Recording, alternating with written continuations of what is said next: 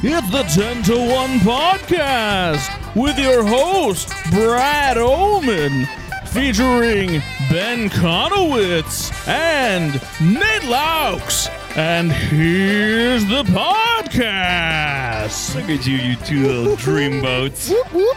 We're Good back. to see you in person Woo! Nate just got back from a little vacay. in the old Alabama. I is went what we call nowhere. I went to Houston You guys are traveling. for a wedding that we Nice. can't afford. So would you say that it was not a good time, so therefore you were a blues traveler? Because he was singing the blues. Okay, moving on. More like matrimony. Whoa.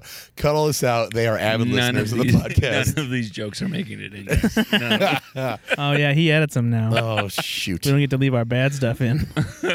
We just cut out all the stuff that I Is that say. why the podcast has only been 20 minutes? Yeah, that's a good point. Okay, fair enough. Nate, Jake Gyllenhaal, Saturday Night Live. Yeah, so I did tell you guys I wasn't a big Jake Gyllenhaal fan.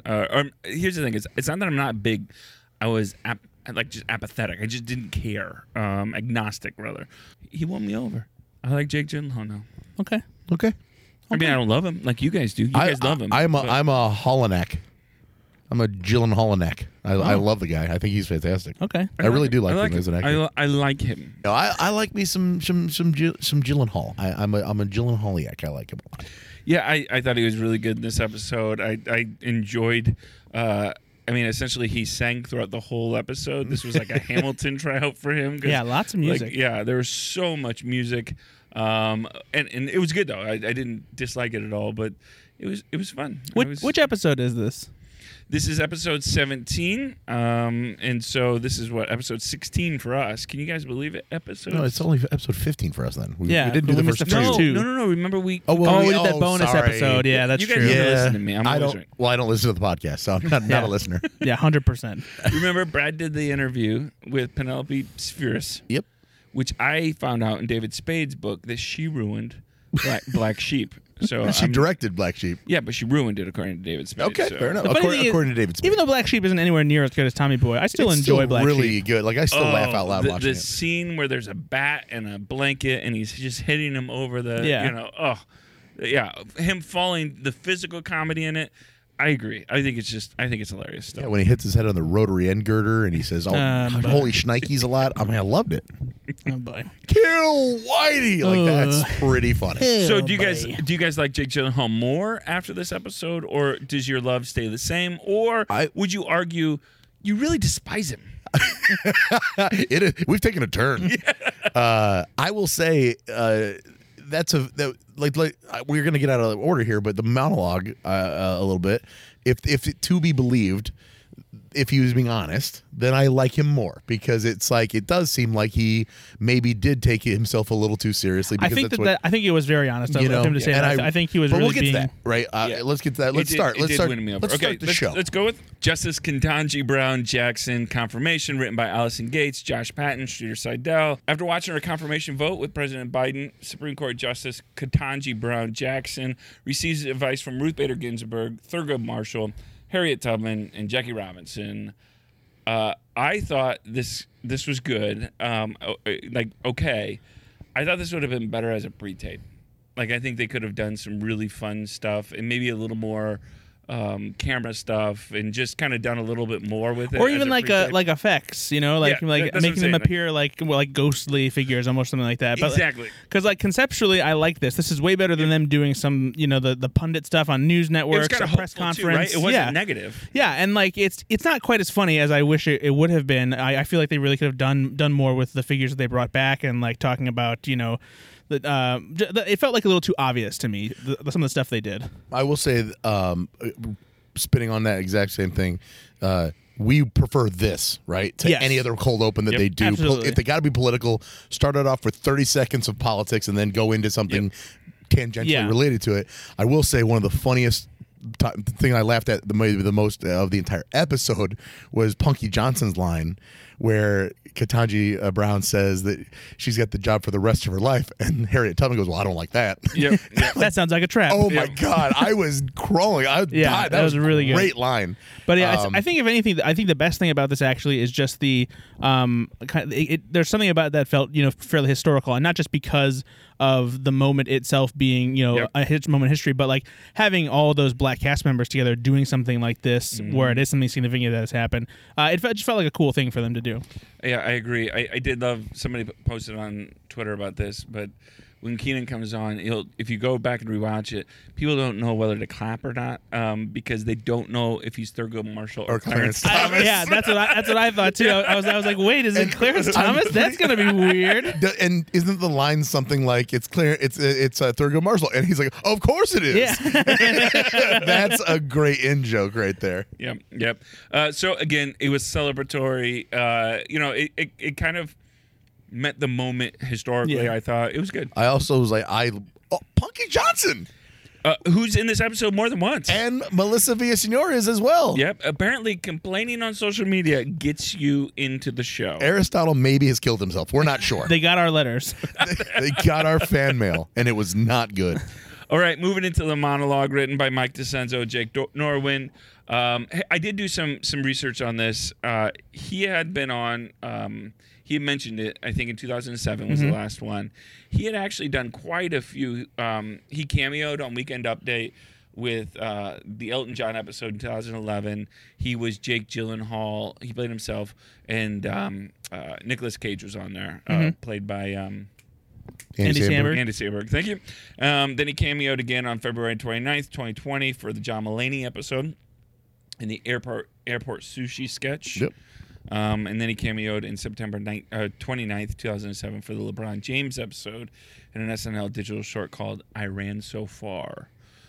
So That's a great digital short. If you guys, Yep. for some reason, if you're young and you're listening to this, and you've never seen that. It's a great song. It's a catchy song, but also Fred Armisen as Mahmoud Ahmadinejad is hilarious. Nailed that. I Yeah. am so proud of you for nailing It's that. because of that song I know how to say his name. So it's kind of interesting because I don't know of anybody that's almost cameoed as much as he has. And he's only hosted one time before, so this is his second time hosting. So going back to where we started here, the reason being, if it was honest, and as Brad said, I think it was, where he just kind of was thinking he was this is the way you were a serious actor. You're always a serious actor. Yeah. And so now he's maybe opening up a little bit. And he mentioned Nightcrawler as part of this. That wasn't that long ago. So it's not like in the the early 2010s he was being a serious actor. He's talking about 2017 through 2019 almost. Yeah. So it's good to see him doing that. I hope this means he's getting ahead of any sort of over-the-top reactions to probably Ambulance, because it's a crazy Michael Bay over-the-top movie. But also, I hope this means maybe he'd be down to make maybe like a Channing Tatum type role where he's trying to do more comedy. Yeah. And I would love to see Jake Because Gyllenhaal I in a love those films too, Yeah. right? Like, hey, Brad, as the pop culture prince of the show, do you... Jester. Yeah, Jester. Do you think maybe this humility, this newfound humility by Jake Gyllenhaal stems from his relationship with Taylor Swift? I'll take your answer offline. Thanks so much. I think anybody who has a 10-minute song written about them and the fact that they still have the scarf of their famous ex-girlfriend is going to humble anybody. So It requires a deep dive into your soul when that happens to you on SNL. So I was not surprised they didn't call any of that back, obviously, but I think that it would have been really weird if they mentioned it even in an Easter egg type of way. So I'm kind of glad they just let him do his own thing. But we were all kind of thinking that maybe something. yeah, I mean, he's not going to win that battle anyway. No way.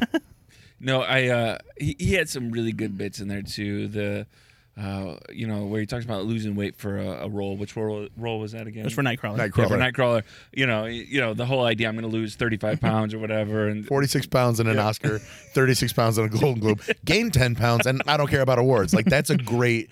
So who wrote that again? Who wrote this? Mike DeCenzo and Jake Norwin. So that's very crafty writing. It's a great joke. Yeah, very good. I also love the callback to just like how things probably haven't aged as well since he hosted. That was the least problematic thing. Yeah, and again, I like self-deprecation. So when he says acting is a really stupid job, it should be filled with joy. That resonated with me because, again, you get to be an actor, dude. Not to say that acting is not tough, right? I mean, like there are probably 16-hour film days, these kind of things. And I'm not saying that there's not tough days, but you get to be an actor, man. I mean, I'm sure he's doing fairly well in life, and he gets to live a life that I think most people would want to live. Absolutely. So, Yeah, but then it also comes with, the spotlight and the pressure and like the criticism. I'd like to and- try that though, just to like see if Yeah, you'd like to wear that like a pair of pants and take it off, put it in the closet though. Problem is, once you turn that switch, it's like a fucking fountain that will not turn off. Jake Gyllenhaal can't just stop being Jake Gyllenhaal. Even Josh Hartnett's still being stopped in the street today and being like, "Oh, 40 Days and 40 Nights. I remember that movie." People are going to bother him for the rest of his life, and people don't realize that when they sign up to be a famous person, try their craft at acting, that you can't turn that off. And I do feel bad for him sometimes because it's not. I mean, what other job is out there that you can do it really well, and the better you do it, the more misery accompanies your normal life. It's weird. How come the paparazzi never follows Daniel Day-Lewis? Probably because he's boring. He's like, I think he's like a shoe cobbler when he's not. Probably because all the time he's like when he's doing movies, he's method, so like no one recognizes him. They're like, who's that freaking weirdo over there shouting about milkshake? He smells bad. Smells like a spoiled milkshake. First sketch. Why'd You Like It? Written by Mike DeCenzo, Chloe Fineman, Jake Norbind. Again, they go to a monologue to that first sketch, so they had a good night. A game show host, played by Kenan Thompson, tries to find out why contestants, played by Jake Gyllenhaal, Chris Redd, Chloe Fineman, liked certain photographs on Instagram. I loved this sketch. I just thought it was hilarious. I love Chris Redd in this sketch. His delivery of pass. Pass. Yeah. Every time. It just got me. Keenan's back to his hosting duties. Thank you. It's always fun. So good. And have you guys ever done this before? And maybe I'm the only idiot that has done this. Liked an Instagram for hoping you were gonna have sex. No, even worse. Liked an Instagram photo and then quickly unliked it because I didn't mean to like it because I got fat fingers. Okay, can I ask and then go, I hope they didn't get a notification. I was gonna say, can I get a clarification for the 40-year-old man sitting here? Like, if you like it and then unlike it, does anything? Would they ever know? I don't know. That's what my whole point. I assume like they get an email. I don't. They just get an email.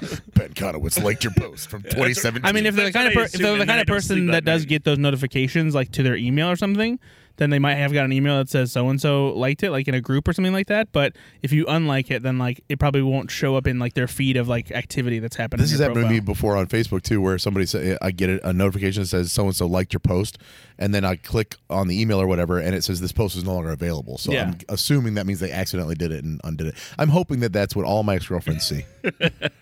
So just joking, Bailey. Just joking. What did you think of this, Brad?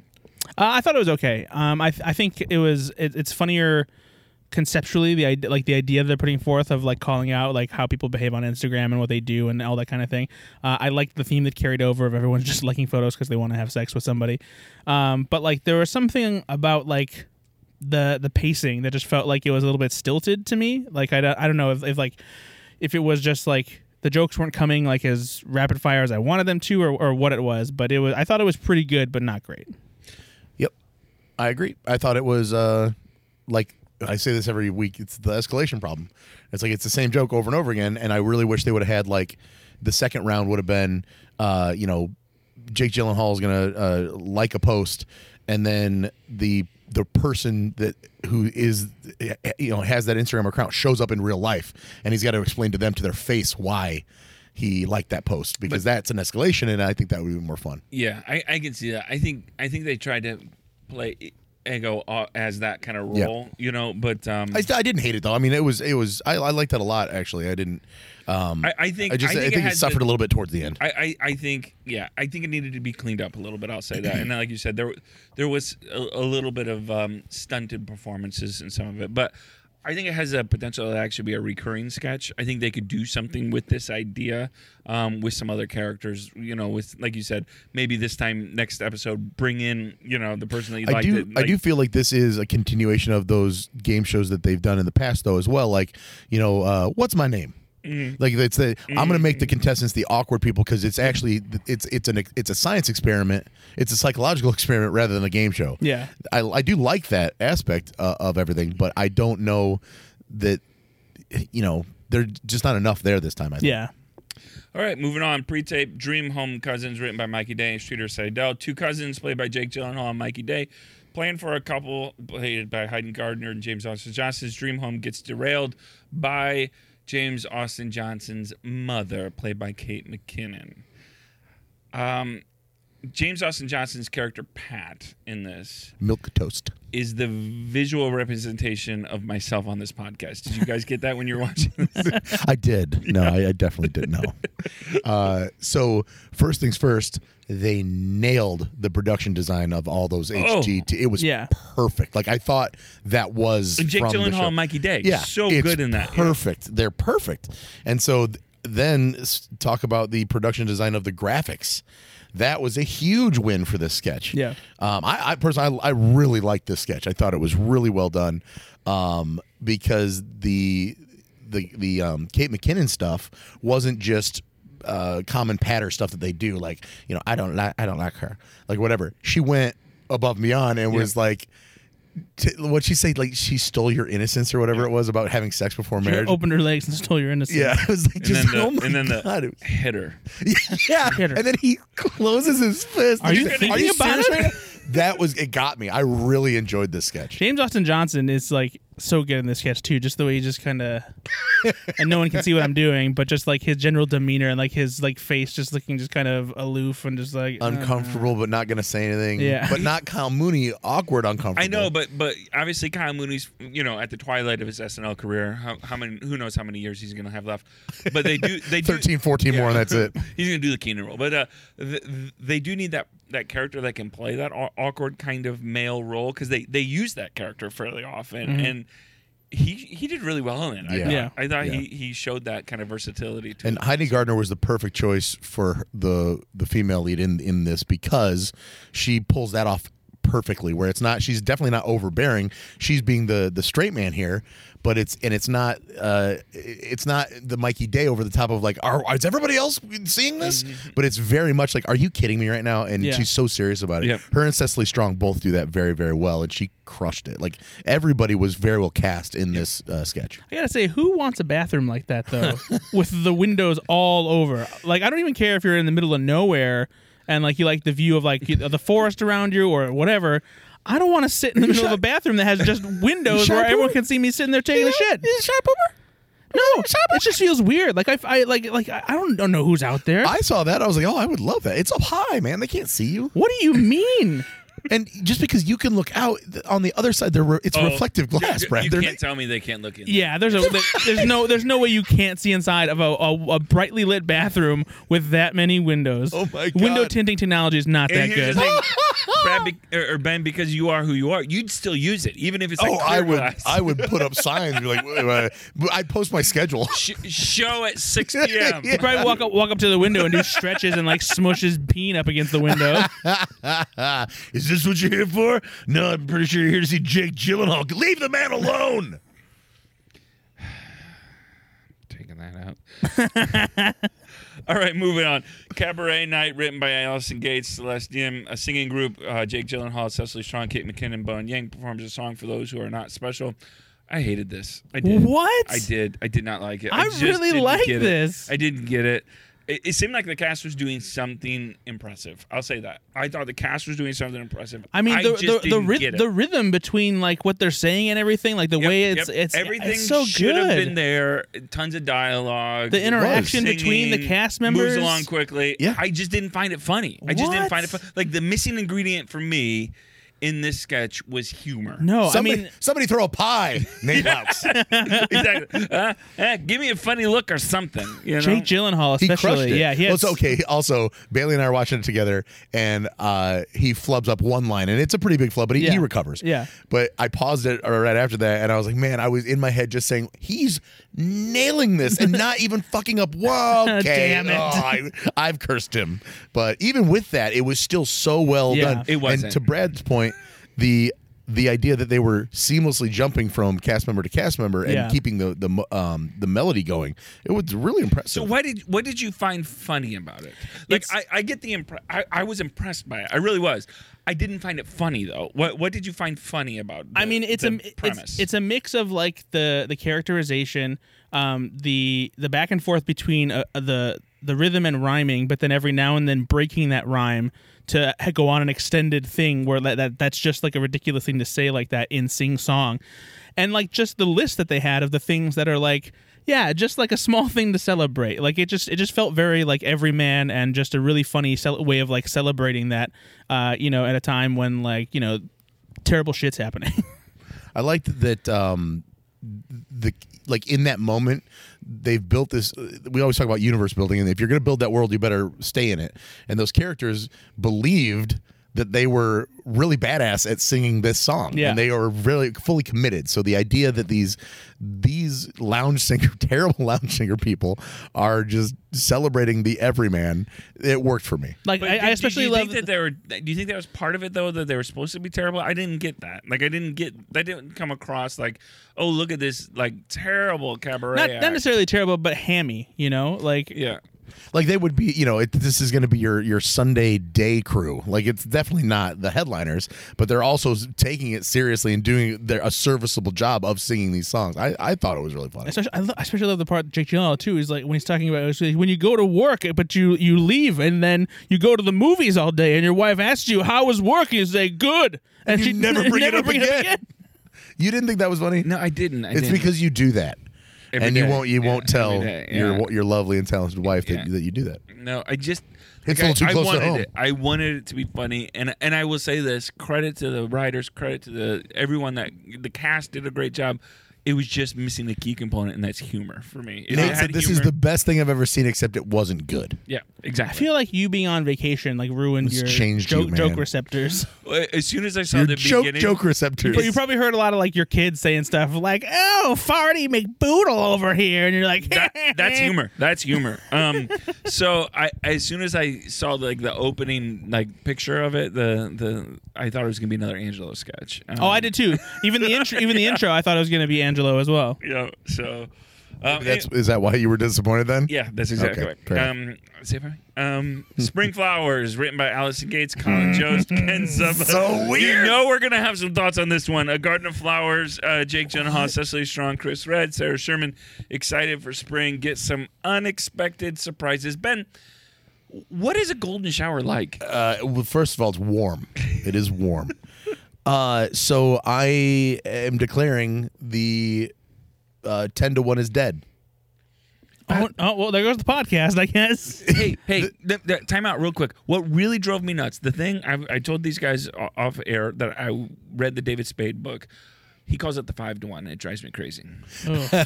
Every time, 5-1. Well, maybe it's changed since he was on. Maybe it could've used to be 5-1. It could've been. And then it's Well, Well, yeah, now all the sketches are 10 minutes long. So Yeah, that's true. I do that. That'd be a good kind of investigation. Is were there more sketches before than there are now? probably stupid show.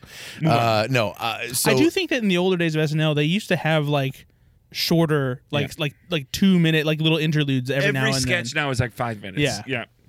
but no, so the 10-1 is dead as far as the SNL is concerned anymore. The meatball sketch was a 10-1. This is a 10-1. They're all 10-1s now, and so it's good. I like the weirdness of the show. It's really coming into its own, and I think these writers, we talked about it before. The writers are really coming into their own. The actors, cast members are coming into their own. We're seeing the evolution of SNL, and it's becoming a little weird, and that's okay. Except you just got to be ready for what's going to hit you. Absurdist humor. It right? really is, absolutely. And Sarah Sherman is at the forefront She's of an this. absurdist comedian. She's yeah. incredible at what she does. Some of it hits, some of it misses. Most of this hit for me. I didn't love it over the top, over the moon, but I'm sorry, you can't tell me with Bowen Yang's sincerity as this whatever humping bee that he was. Oh my God. It was so funny. It was so funny. Just doing what bees do, It buddy. was so funny. And his emotions and the way like he was saying, It's just so funny. I don't care. It's funny. I thought Chris Chris Red also brought the sketch to life. I mean, When's it again, going to be my turn? So I was good with that for 2. They did it a little too much. No, though. I loved it every I time. did. I loved it every time. I really did. Really? Yeah. Okay. I saw it coming, and I still loved it. Yeah. Yep. And then Kenan Thompson as the gardener too that also delivered. He's great. Buster, get out of there. Man. Jake Flowerhall. Yeah. Yeah, that So stupid. it's so weird. It's so weird. Yeah. What'd you think, Brad? Did you like No, it? I really liked this a lot. I loved it. It was just so weird and goofy and just hilarious. Kyle Mooney is the weed. I mean, just creeping Unlike- up on unlike- Let everybody. me choke you. Let me choke you a little bit. When's it gonna be my turn? Unlike the cabaret sketch, this had humor, and so I really enjoyed it. See, for me, it was just 2 good sketches in a row. Moving on. Pre-tape Chucky, written by Dan Bullitt, Sarah Sherman. A group of coworkers get caught gossiping about their colleague Janet, played by Aidy Bryant, who has an important but small role in this. She still made me laugh. Aidy Bryant did. By Chucky, played by Sarah Sherman. I'd love to see Sarah Sherman, because she wrote this as well, do some more revisioning of classic film characters. Not in the way that they do like 40s and 50s movies, but like Lawrence or Reese DeWatt. yeah, more like some of the ones that in the 80s, 90s kind of thing. Because I thought it was really funny. I thought it was good. I thought it was creative. I didn't think it was that great. No? I thought that seeing Sarah Sherman as Chucky was funny a little bit, just because of the weird face and voice she puts on, especially when they kept kind of going, meh, like that. That I thought was funny. But otherwise, I don't know. It just didn't really work that well for me. I liked the bit when they got into the conference room, especially just the Janet part was really funny. But like, yeah, I don't know. It just didn't feel like it had a strong enough premise to like really be funny to me. Most of the comedy relied on just the weirdness of seeing Sarah Sherman as Chucky, and I was just like, okay, that's fine. But I just thought Chucky going to an HR meeting made me laugh for some reason. So much like the Gerard Carmichael and Andrew Dismuke throwing a dead body over the railing, right? This sketch would have been fantastic if Chucky comes out of the urinal or the stall and then looks over and it's like, oh, sorry, Chucky, and cut. It would have been perfect because they weren't talking about Janet at all. They were talking about, that's a really funny thing. Then to try to extend that bit to keep it going, wow, you got to be really, really funny. And it wasn't as funny as it should have been. So I think that it suffers from the fact that once you give up the goat, as far as like, this is the funny thing, now you're living with the funny thing for another 3 or 4 minutes. And that's also hard. the end was awful. What was the end? There's an Yep. explosion, and Yep. Chucky just falls out of Yep. the window of the building. and then the head comes at you. Yeah.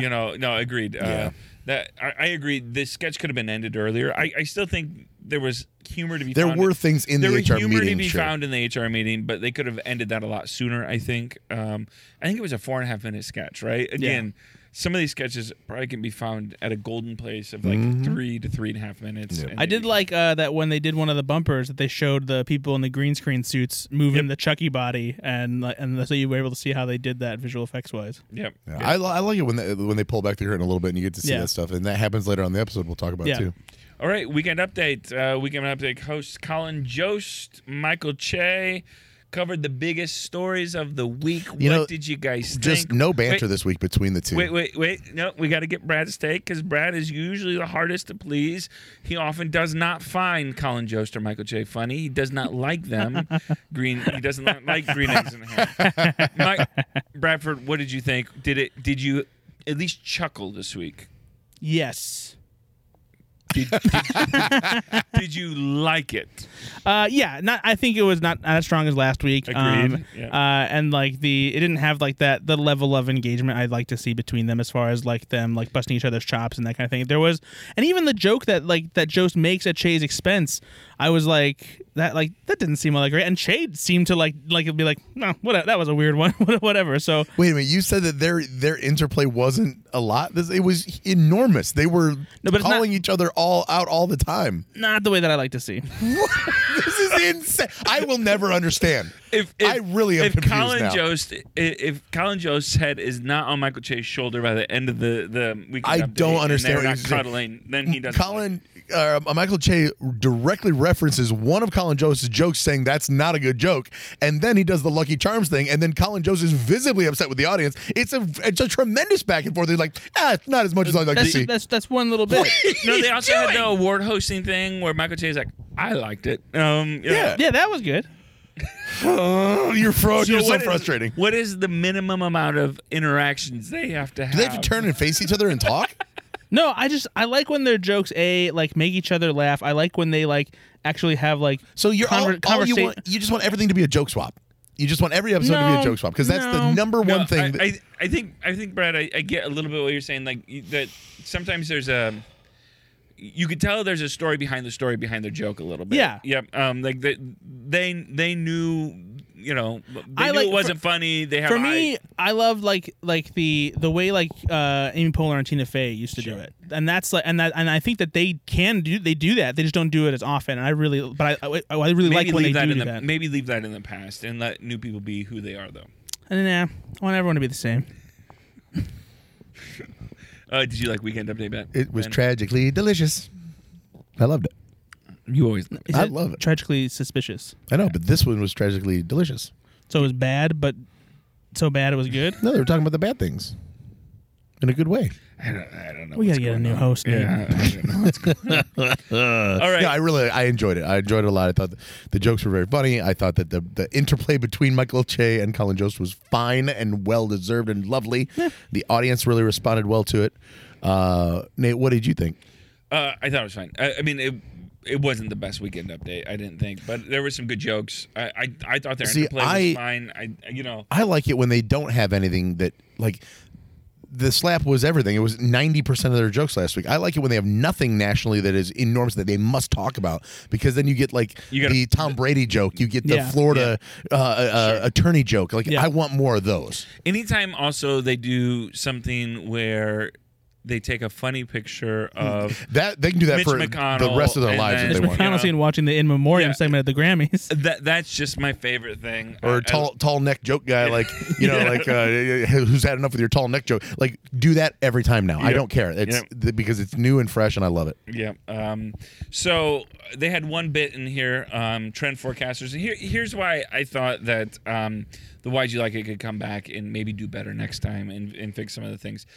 I haven't always loved the trend forecasters that they did. They've only done it once, haven't they? I think they did it twice, but maybe just once. I think they've only done it once. Okay, it's so once. I didn't love it the first time. I same liked here. it. I didn't love it. I thought it was better this time, and I think they found a better groove on it. I liked the interplay between Aidy Bryant and Michael Che. I thought that was funny. I thought it was better. Keep it down, Mike. Anytime you call Michael Che Mike. Yeah. What'd you think, Brad? I think it's finding its voice. I thought that bit is finding its voice. It's still okay to me. I did like the recurring go to sleep, bitch. Go to bed, bitch. Go to bed, bitch. Yeah, that was funny. But yeah, I don't know. It's just like to me, it's just not like I said this last time too when we talked about this. It just feels like it's an echo of the weird art people that Maya Rudolph and Fred Armisen used to play. So I'm fine with it. I disagree with that though. Well, you're wrong. I liked it. I think that this got better the second time as well, but I think the reason it got better is because it was more polished. Yep. They felt more comfortable. Exactly. playing it, right? They didn't have to like step on each other as they were trying to say the same word. Everything kind of clicked and they said exactly the same thing at the same time, which that's the goal of those two people in that sketch is they're trying to be these trend forecasters that are spot on with their things, no matter how silly they are. And Bowen Yang's aspect of things, it reminded me a little bit of Stefan when Stefan would do the nightclub thing and then he would say, he's like, New York's hottest club is Kevin or whatever. And Bowen Yang this time was got to sneak in would you like more Parmesan? Yeah. That really struck a chord and was very funny. And I like when they break character a little bit like that and do a different voice. So the polished part of it made it better. It's still not my favorite thing that the people have done on Weekend Update. I would love to see 3 to 4 other Weekend Update characters. But you're right. This second version, this second iteration was much better than the first. And I could watch that again. Yeah, and if they do it again and they make similar improvements to it and they figure themselves out a little bit more. And you're right. Aidy Bryant screwing around with Michael Che is always going to be funny. And she's trying to make him break a little bit. And he was great this time. He didn't do anything. She tried to give him a wet willy. That was awesome. Yeah. So I liked it. We liked it. Brad's wrong Brad's again. It's okay. You're wrong. It's okay. It's okay for you to Go be to wrong. bed, bitch. Beer. It's an okay sketch. Oh, wow. Did you guys ever watch Tombstone growing up, and did you love it as much Yes. as I did? Did you think of me when you saw this, Brad? Are you a No. Tombstone fan? Yeah. It's Okay. like I'll be. huge, No. huge Tombstone fan. No. I was so So- excited when that was Yeah, on. Tombstone, written by Rosebud Baker, Michael Che, Martin Herlihy, John Higgins, Colin Jost, and Ben Marshall. Lights, Camera, Achoo presents a 1992 film about a cowboy played by Jake Gyllenhaal that tries to keep his illness a secret. I remember watching Tombstone as a kid and going, what is wrong with him? He's so sick. Yeah, like, because not knowing, Yeah. about what it is, tuberculosis or something. Yeah, did he have? tuberculosis. And I didn't know how that, and I'm like, what is wrong with him? But Val Kilmer's such a good actor. Yeah, he was great. incredible. So you love the film so much, Brad. You love the original. That's Ben. Ben, sorry. You love the film so much, Ben. What did you think of this? Well, I didn't love this. By no, the no, way. it's fine. It's fine if you didn't. I had a lot of respect for the set design and the character. They brought this. It was the same character names and everything. So I like they tried to keep it a little bit real. The cowboys in the movie do wear red sashes around their waist. I mean, it's very accurate to the movie that they're clearly parroting. But and honestly, Mikey Day with the mustache looked a little bit like Kurt Russell. Like he kind of pulled it off a little bit. Jake Gyllenhaal looked amazing. They made him look like such shit that he looked incredible as, the Doc Holliday. And it's He hard was- to make a guy that good looking yeah, look like bad. so pale, so horrible. Clearly, Jake Gyllenhaal willing to do anything in this episode because they're making him fart and do all these weird things, and of course, coughing blood, blah blah. That he was the highlight of the sketch by far. What they did with everything, whatever, it was fine. Like I get it. They're gonna make it a gross out sketch of the blood, and that didn't work for me at all. But Jake Gyllenhaal was hilarious to me as that. Where did the blood come from, by the way? Because It was off screen. Kyle Mooney was so bloody after that, and you could just tell his face was so funny because you could tell he was trying not to laugh. They in must some of have that. like the blood They cannon must have behind had- the bar. yeah, it must have been a little far away because it got all over him as well. So- That's actually why I liked that stuff because it was so outlandish that actually really worked for me. But yeah, it's honestly the weirdest thing for me is this was the bookends of the sketch, the lights, camera, chew thing. Didn't need felt, to happen. Yeah, it felt really unnecessary and just Yeah. weird. So I would have preferred them just to play the sketch straight. As, And guess what? It would have cut off about 40 seconds. Yeah. which would have been fine. I to guess cut off. I guess maybe though, like for people who haven't seen Tombstone, it's an old enough movie that maybe you have to to remind people a little bit. Sure, But it's 30 years old, so that's fair. A lot of people watching SNL these days would not have seen that. yeah, but Jake Gyllenhaal, yeah, so funny. He was great as Doc Holliday. yeah, and you're right. I thought he was the best part about it. I didn't know if it had a crescendo to it though. No, if I'm the one that always brings up exaggeration, like this was the same kind of joke over and over again. It didn't get it. I also wonder if they missed. And that's okay. It's still funny, but that's the missing kind of. I wondered if they accent. missed a physical gag because when they mentioned him pouring sweat or something like that, I wondered if there was supposed to be something that More dripped. sweat, yeah. But nothing happened because they stayed focused on him like something was supposed to, and I was like, I think that they have something that's not working. maybe it didn't. Maybe the pump didn't work. Yeah. Yeah, no, it was. Again, for those that love the movie, for those familiar with the movie, It was spot on. Yeah, I mean, it really was. So I respected it. All right, moving on. Couples Counselor, written by Rosebud Baker. Oh, real quick, go Oh, yeah. back. Kenan Thompson also. Again, this is the episode of Kenan Thompson just being in sketches to make them better. He crushed that role this time around. Sorry, moving on. All right, moving on. Couples Counselor, written by Rosebud Baker, Alex English, Jake Norwin, Ben Silva. A couple's visit to a counselor, played by Punky Johnson. Welcome back to the show, Punky Johnson. Takes a turn when an unexpected visitor, played by Ego Nwodim, interrupts the session.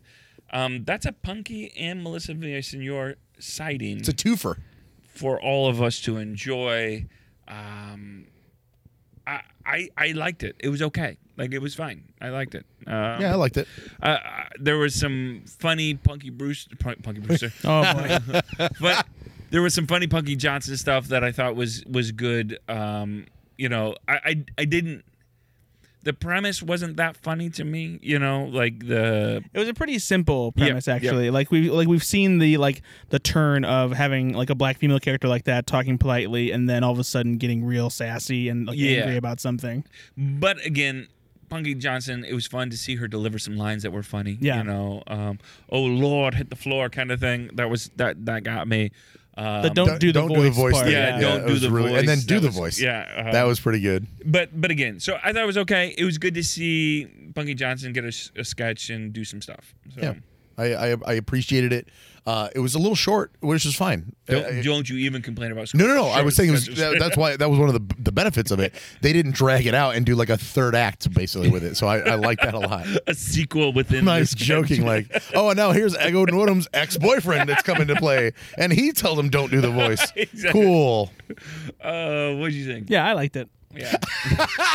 This is one of those where like we liked it, but we can't say anything really good about it. Other than like, yeah, it was fine. I really liked Yeah, it. And that's- honestly, I think most of this episode is full of sketches where it's like, I agree. it's fine. It's pretty That's good. exactly what Yeah. I thought. It was a fine episode. It was Yeah. good. Like it wasn't bad at all. Some really strong performances in it. But for me, in this whole episode, we can finalize it here in a little while after we talk about it.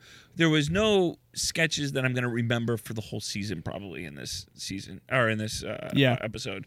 Some good sketches. There were some I thought some better than others, but there was nothing that was completely memorable here. So, all right, let's move to the next one. Truck Stop CD, written by Dan Bulla, Andrew Dismukes, Claire O'Kane, with an assist from Will Steven. A truck driver played by Edie Bryant shows off a collection of hits by her favorite truck driving singer, Johnny Goblin, played by Jake Gyllenhaal. Jake Gyllenhaal sang a ton. He used his theater experience in this episode of SNL. And as someone that just got back from Alabama, I saw not this exact CD, but I did see CDs like this in the Love's truck stops that I stopped at. Oh, yeah. This is the truck stop set was probably the most accurate thing. Yeah. It was more accurate than the Tombstone set. I even noticed that they went so far as to on the door it has the "We Card under Yep. 18" Yeah. sticker. It's like, wow, that is like attention to Because detail. you expect them to have the trucker bumper stickers that are Right. directly in frame, but like the Did nuances you guys, to the set did you design. guys pause and look at the trucker? Oh, absolutely, yeah. they're fantastic. Yeah. No, it was good. I don't know. It's I did like when they went with the ghost. Yeah. I thought that was really clever. This seemed like a Will Forte sketch. It didn't did. The spaceships and Yeah. whiskey jars and Babies. Yep. Whatever it was. Yep. That it really did feel like that, and but I was still okay with it because I did like Andrew Dismukes and Cecily Strong joining in, and it was good enough. Probably still a little long again. Yeah. You know what I also do think that they could have done with this, which they haven't done it for a long time, is it was an infomercial for a CD, but they didn't treat it like that. Yeah. So it was just a live infomercial somehow. Yep. I liked it when they did the yellow, the white lettering come down and then the yellow lettering would be the song. Yeah. Yep. And I really wish they would have done that with it because then you get to read the funny title of the song and maybe go along with it. And maybe the songs are a lot shorter and you get more of them. I think that's maybe what I would have done. You can add a lot more comedy in exactly. there, too, You get a lot more jokes. Yeah, because you didn't really get much from like the having two characters there hearing her pitch. Like the one part that was mildly amusing was them like sneaking by her. Yeah. Like, okay. Can we leave? And that's fine. But again, if you're gonna do what amounts to an infomercial, Are they all about urinating? drinking piss? Yeah. Just do the infomercial. You're right. Yeah, just so own that. that's my constructive criticism, SNL. I notice you haven't gotten back to my writing packet, but Brad, did you like it or no? Yeah, it was pretty good. You know, like it's. You're right though. This really is just a collection of this was pretty good, but like not amazing. I enjoyed it for the most part. Not anything to write home about, but yeah, it's I chuckled. And that was the 10-1 or the 5-1 according to David Spade's sketch. Moving on for the cut for time. Those are the sketches you can find on the SNL YouTube page. If you're not watching them, you should, because some of the best sketches of the week, I think, are actually the cut for time ones. And I disagree with the Lauren Michaels and the producers that actually sometimes pick the sketches that go in the episode. And for whatever reason, they might have too many pre-tapes. They might have whatever they cut them. has Lauren Michaels written you back? You've written multiple emails. So many times. Showed up at his office once. Police got called. All right, cover time. Dinner with the Dean, written by Allison Gates, Ken Sublett, Celeste Yim. In this cover time sketch of couples, Dinner with the Dean, played by Jake Gyllenhaal, and his wife, Cecily Strong, takes an uncomfortable turn. I didn't really get this one that much. I loved the characterizations by Cecily Strong and Jake Gyllenhaal as this wife and husband who were just over the top arguing and like yelling at each other and just a big dramatic scene.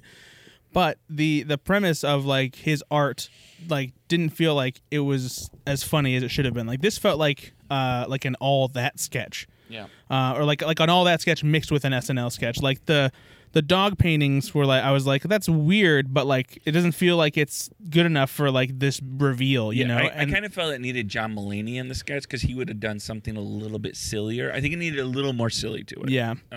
I did like though the like, but why does this stop you from having kids? It's like, stop asking. I thought that the characterization of the two, that is a really fun back and forth where they're getting more and more over the top with it, and Jake Gyllenhaal's the voice he chose for that, and so it's almost like a 1940s radio play is kind of what they were going for. And this is why we never had children. It's like a Southern gentleman type thing too. So it was good in that aspect, but you're right. The reveal was weird. I really wish they would have stuck to just them using the dialogue to be the thing that was more and more over the top, and the other two chiming in with, "Wait, what was that?" Like that's the funny part to me. And I did like the the dog in the painting. No, but when. And it was like, is that one just a photo? Is like, yeah, and it's not finished. Like that kind of thing. Photos are still art. Yeah, and then I also like honestly, Dismukes had some of the best ones. He's like, what would you have done to finish that one? Yeah, those were good. But yeah, overall, I mean, I can see why they cut it. I guess I don't know. It seemed like it still needed some workshopping. Like I felt like you said, there was great interplay between the cast. Yeah. Like all of them, I think, had good roles there. They had their parts to play. There was just missing something to it that really I thought made it a good sketch. So the next one was pre-taped by Kyle Mooney, written by Kyle Mooney and Will Steven, called Serious Night Live. In this Cover Time sketch, Jake Gyllenhaal and Michael Che uncover some of Kyle Mooney's problems in a new dramatic non-comedy series. You're already laughing, I know, so I'm guessing you really liked it. I did. A dramatic. I love that Kyle Mooney calls it a dramatic non-comedy series, which is just what is dramatic? It's not comedy. For SNL, Kyle Mooney again, kind of like. I mean, just there's some cast members that just make me laugh. Kyle Mooney can look into the camera and I'd laugh because he just has it for me. And he kind of had this sketch around Christmas where he was going around talking to people about what they're doing for the holidays kind of things, or maybe it's Thanksgiving, and it was really pathetic and really and I kind of love the pathetic Kyle Mooney. It's just so fun for me to watch, and he does it so well. I also like the behind the scenes on this. If you've watched a lot of Brad has watched way more than I have, but sometimes they take themselves very seriously in these things. So the idea of Kyle Mooney taking himself seriously with this really poor, developed, serious sketch was funny to me. So. Yeah. I didn't like the opening so much. I thought that the behind the scenes stuff was funnier just because of how expertly it did parody behind the scenes featurettes. I thought it was like pretty good, not Kyle Mooney's best. I honestly, this was one that I wish that he would have had Beck Bennett around for, because I feel like Beck could have really added something more to it. I can see that. Yeah, I can see that. But like I did like the exchange between him and Mikey Day, with Mikey reading for himself, and it's like, oh, that was a choice. All right, well, yeah, we'll let you know. Yeah, we'll let you know. And then he looks at the camera. Yeah. Also, I like how he it escalated for how much money he was into it. Yep. It's like, this cost me $85,000 of my own money, and then it became like, if this doesn't go well, I'm over it, and maybe my life. Like, he just went all the way. I'm like, is he gonna threaten to kill himself? He's gonna threaten to kill himself. Okay, here we go. I thought it was fine. I thought it was good. Not amazing, but I don't know how they would have done just the behind the scenes stuff without doing the first part. But I agree. Like, I didn't really love the first part. Yeah, they had to set it up. I know, but it was like, but there could have been some other editing choices probably to maybe put some of that stuff in there and got to the funny stuff a little bit quicker. Yeah. Because you don't know, like you said, that first 30, 45 seconds, whatever that first, serious part is, you don't know what they're setting up at all. Right. And so I can see, show your cards a little earlier, a little bit, so we know that this is what you're doing. Because, again, it was. I'll watch Kyle Mooney slam his hand on a desk any day of the week, though. That fake outrage, so good. bad acting is always, I love him. So, again, I would say one of the best sketch, but I do think it could have made it into the show and I wouldn't have been upset at it. I think it was good enough. Sure, absolutely. All right, guys, let's move on. We'll do favorite sketch of the night. What do you guys think? I think for me, it's Spring Flowers. Benny. Ben's nodding right now. I'm thinking. 'Cause I forgot to pick I'm one. thinking. What was it? What was the one right after Spring Flowers? Cabaret Night. No, I'm just kidding. Chucky. Oh no, yeah. Cabaret Night was before. Your options are you've got the cold opening. Why'd you like it? Dream Home Cousins. Cabaret Night. Dream Home Cousins. That was my favorite. Yep. Yeah, Dream Home Cousins. Sorry. Thank you. I think Spring Flowers could have very easily been it as well because there was some really good comedy there. And because it was the best sketch. Well, the thing about the Dream Home Cousins is there was so much extra work put into that one, right? Yeah. I mean, it's just so, like you said, it's spot on parodied what It was a HGTV shows perfect are. parody. Yes. And if you're gonna set up a parody, and SNL is very good over the years of doing commercial parodies and regular TV show parodies, this was perfect. There wasn't a thing out of place on it. I have no notes. It was awesome. All right, cast member of the week. What'd you guys think? I'm gonna do something different. I'm gonna pick the visual and set designers Oh, because nice. Yep. every sketch had something with it. When it was Yeah, the Spring Flowers thing. the Spring Flowers thing was incredible. They pulled back on the truck. It was a full fucking Yeah. truck. yeah, actually, and so in the middle I of that don't even sketch, know where they were. in the middle of the sketch, I was wondering like how they. I'm so glad they pulled that back. Yeah, because it like. was And I wonder if they bought like just like that frame. that part, a real truck frame, but they didn't have the rest of it, and they just built like they a set under absolutely it. did because it's a lot easier to get a real one Yeah. than just and to fab it. So they broke it down and then brought it into the fucking studio and then set it back up. That's incredible. And then of course the HGTV stuff. I mean, all the cats just in the yoga studio. Think about that. Just animating all the that. Like computer designs. it was Yep. just the crew All done in a week, crushed right? it. So the crew gets my MVP for the week. What They I love crushed it. about all this too is those decisions aren't made until like the first conversation. Wednesday or Thursday, Yeah, It's right? Wednesday, Good according to David Lord. Spade. Anyway, it's Wednesdays. The first conversation you're going to have with costumes, with Yeah. and so you've got from Wednesday to Saturday to get all of that stuff done. Incredible. So yeah, they're my Another thing MVP. I learned about the David Spade stuff is I didn't realize this is monologues usually written on Saturday. Did you guys realize Wow, that? day of. Yeah. Interesting. And do they do that? I'm guessing because if something big happens, then they can talk about it.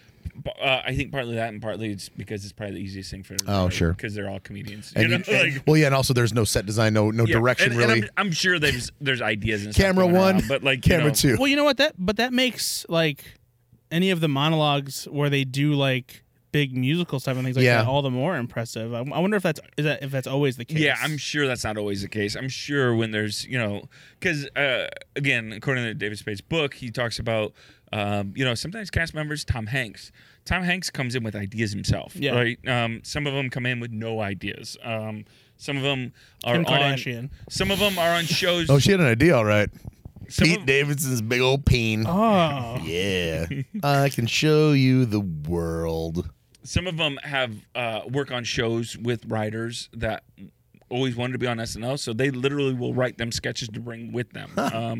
And so, there's all of those kind of things. They get back to set like John Hamm gets back to Mad Men, and they're like, "Did they use? I didn't see on Saturday. Did they use the one that I wrote you, John?"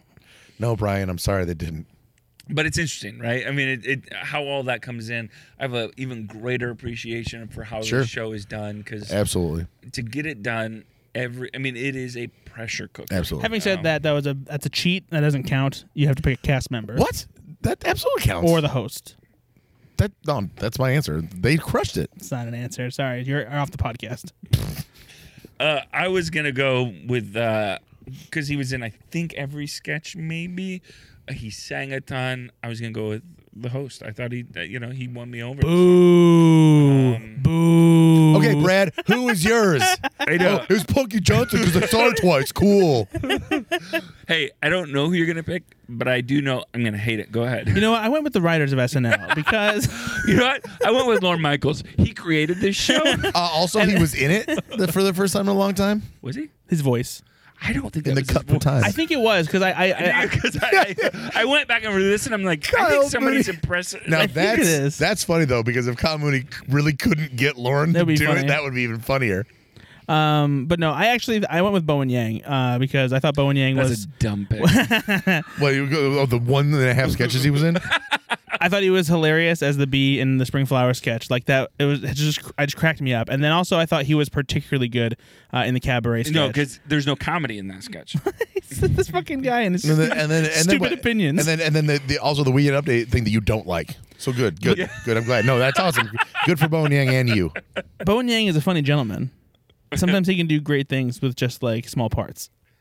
So I'm sorry that you don't appreciate his as contributions to the Brad. show. Title of your sex. Hey, why don't you talk more about the set design, the production design again? As you're the MVP of SNL. It was awesome. You Oh didn't yeah. like it? Oh, you got a lot of laughs from the set design. You thought it was bad? got a lot of laughs from the sets being built. Yeah, real funny stuff there, guys. It was incredible. Jeez. So would you guys rank this as your favorite episode of the season? I would say that it's my favorite episode of the decade. I thought it was an okay episode. I don't. I will say this. This episode featured the least amount of terrible sketches. Agreed. Yep. Of the if I can remember correctly, I didn't hate any of them, and I really didn't. You didn't watch Cabaret. I wasn't really disappointed by a lot of them either. I thought they were middling is a pretty pejorative term here. They but were right down the it middle. was either middling or a little bit above Yep. average, but Yep. but nothing really And like as hit the we bottom of say the barrel. here, C's get degrees, right? Honestly, So- I mean, for SNL right now, they did fine this week. Yeah. And Jake Gyllenhaal clearly down for anything. Like, hey, I'm gonna be silly. Throw me anything. I'll sing. I'll dance. I'll run around. I'll do whatever. Yeah, good for him. yeah, I thought he did great. He won me over. I thought it was a good episode. Not great, but good. I thought it was a fine episode. It was adequate. This is a great podcast, guys.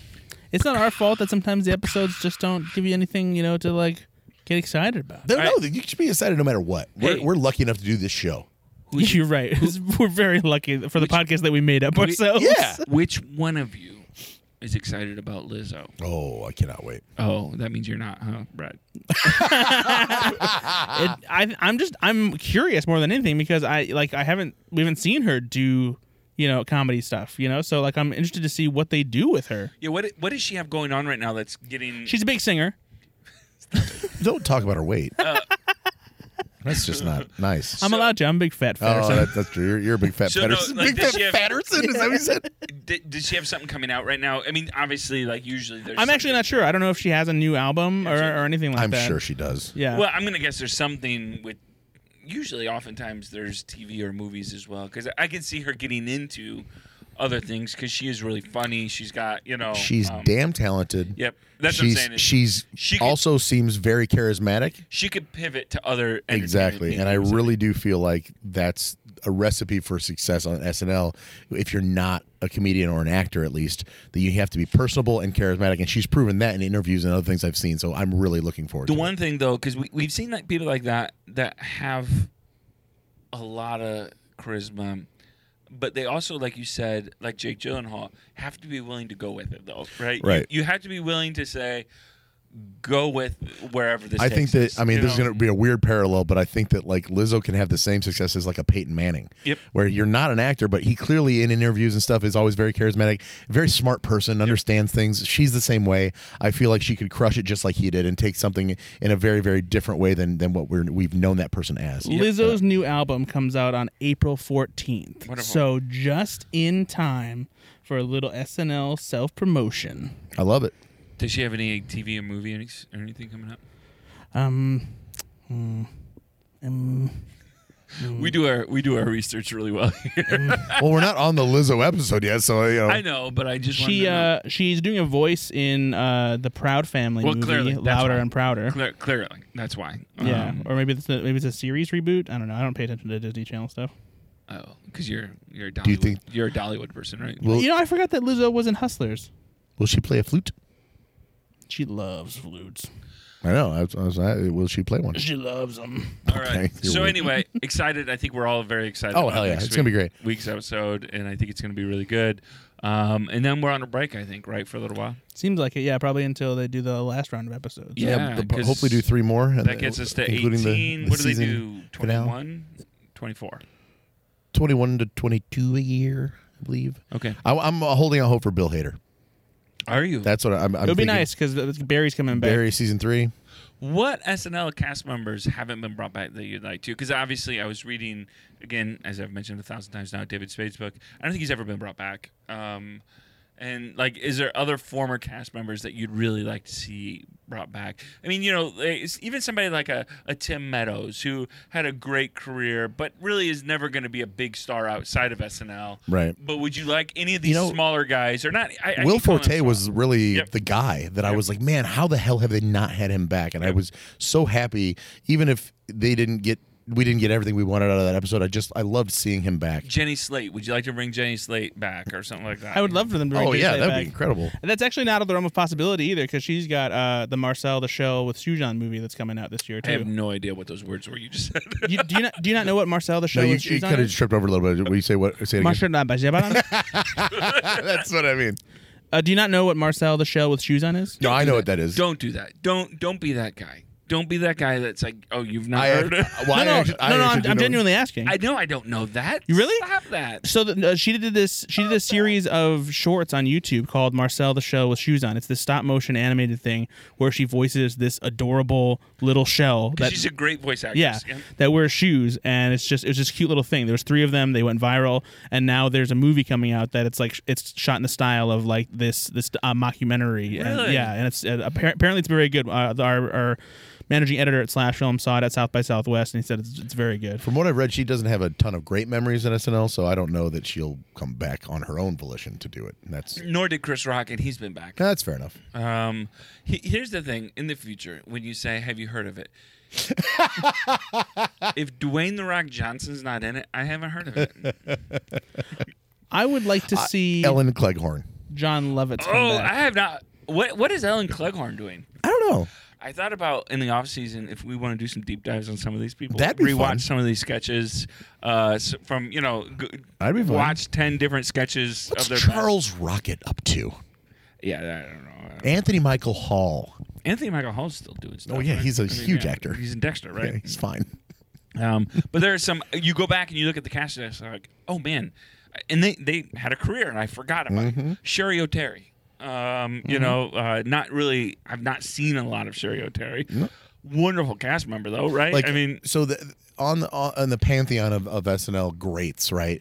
Molly Shannon is up there as one of the all-stars of SNL. top 25, And in my she opinion. is a working actress still today, but she doesn't have, Yep. her own sitcom on NBC or whatever. But she's a bit player in a lot of stuff. She's got some movies here and there. But I would love to watch her come back all these years later. Amy Poehler, I would love to watch come back. Tina Fey, I know Tina especially has hosted before, but give me my early to mid 2000s cast members again, and the bit players that were there. Oh yeah, because that's that would be fantastic. I would also love to see Andy Samberg host again, just because if he can bring back like Timberlake and Jimmy Fallon to do some stuff, that would be fantastic. What about Jim Brewer? I almost did it. You guys don't want to see Jim Brewer host? Give me a Jim Brewer, Rob Schneider fest. Yeah, little Goat Boy action. With, maybe Goat Boy meets whatever that The character. parrot that he's got. Get the needle, Fauci. No. Who was the character? What was the name of the character? The copies guy. The copy guy. Copy right? guy, right? Was it just Make the them copy. Yeah. Have Goat Boy meet them. That'd be good. I would, obviously, one thing I will say is even though Jim Brewer sucks now, when he was on SNL, I loved the Joe Pesci show sketches. I did too. Okay, he had some funny things in his career. I've but, also laughed at a Louis C.K. joke before, Brad. What else? Do you want to talk about other problematic people? Ben's got a Chris D'Elia poster up in his room. How about Luke Null? Okay, we're done now. All right. Anyway. Oh, you know what? Former cast member, I would like to see Punky Johnson. All right. Hey, That's just mean. But she was on twice then. stop it. Bradford, where can people find you online? Oh, I'm just musing around the internet. Playing the Wordles and the... Wordles and the hurdles and the Glavin. Framed. But no, I am on slashfilm.com writing about movie and TV news, talking about movies and TV on the Slash Film Daily podcast. Pop culture princess. Especially new episodes of Moon Knight. We'll be covering Obi-Wan Kenobi when that comes out. The latest Kardashians. We love Kardashians. But yeah, at Ethan_Anderton on Twitter. Check that out. And just like this podcast, subscribe, tell your friends, tell us what's good, tell us what you like, tell us what you don't like. Give us some ideas for, new podcasts. Because This one ain't working. I really want to hang out with these guys this summer, and I got no reason to do it. So I didn't think it was going to last this long. Yeah. All right. Benny, where can people find you? You're somewhere online, right? Yeah, I'm all over the onlines. Nate, how about you? Yeah, I've been on the socials before, Nate Laux. You can find me, be one of my 12 or 13 followers. That'd be great. Hey, keep listening to the show. As Brad said, like us, subscribe, share it if you will. It helps us out, grows our listenership, because we really enjoy talking about Saturday Night Live and comedy with you and our friends online. So, hey, keep listening. We'll be back next week on the Lizzo episode. Be good to yourself, be good to others. Bye.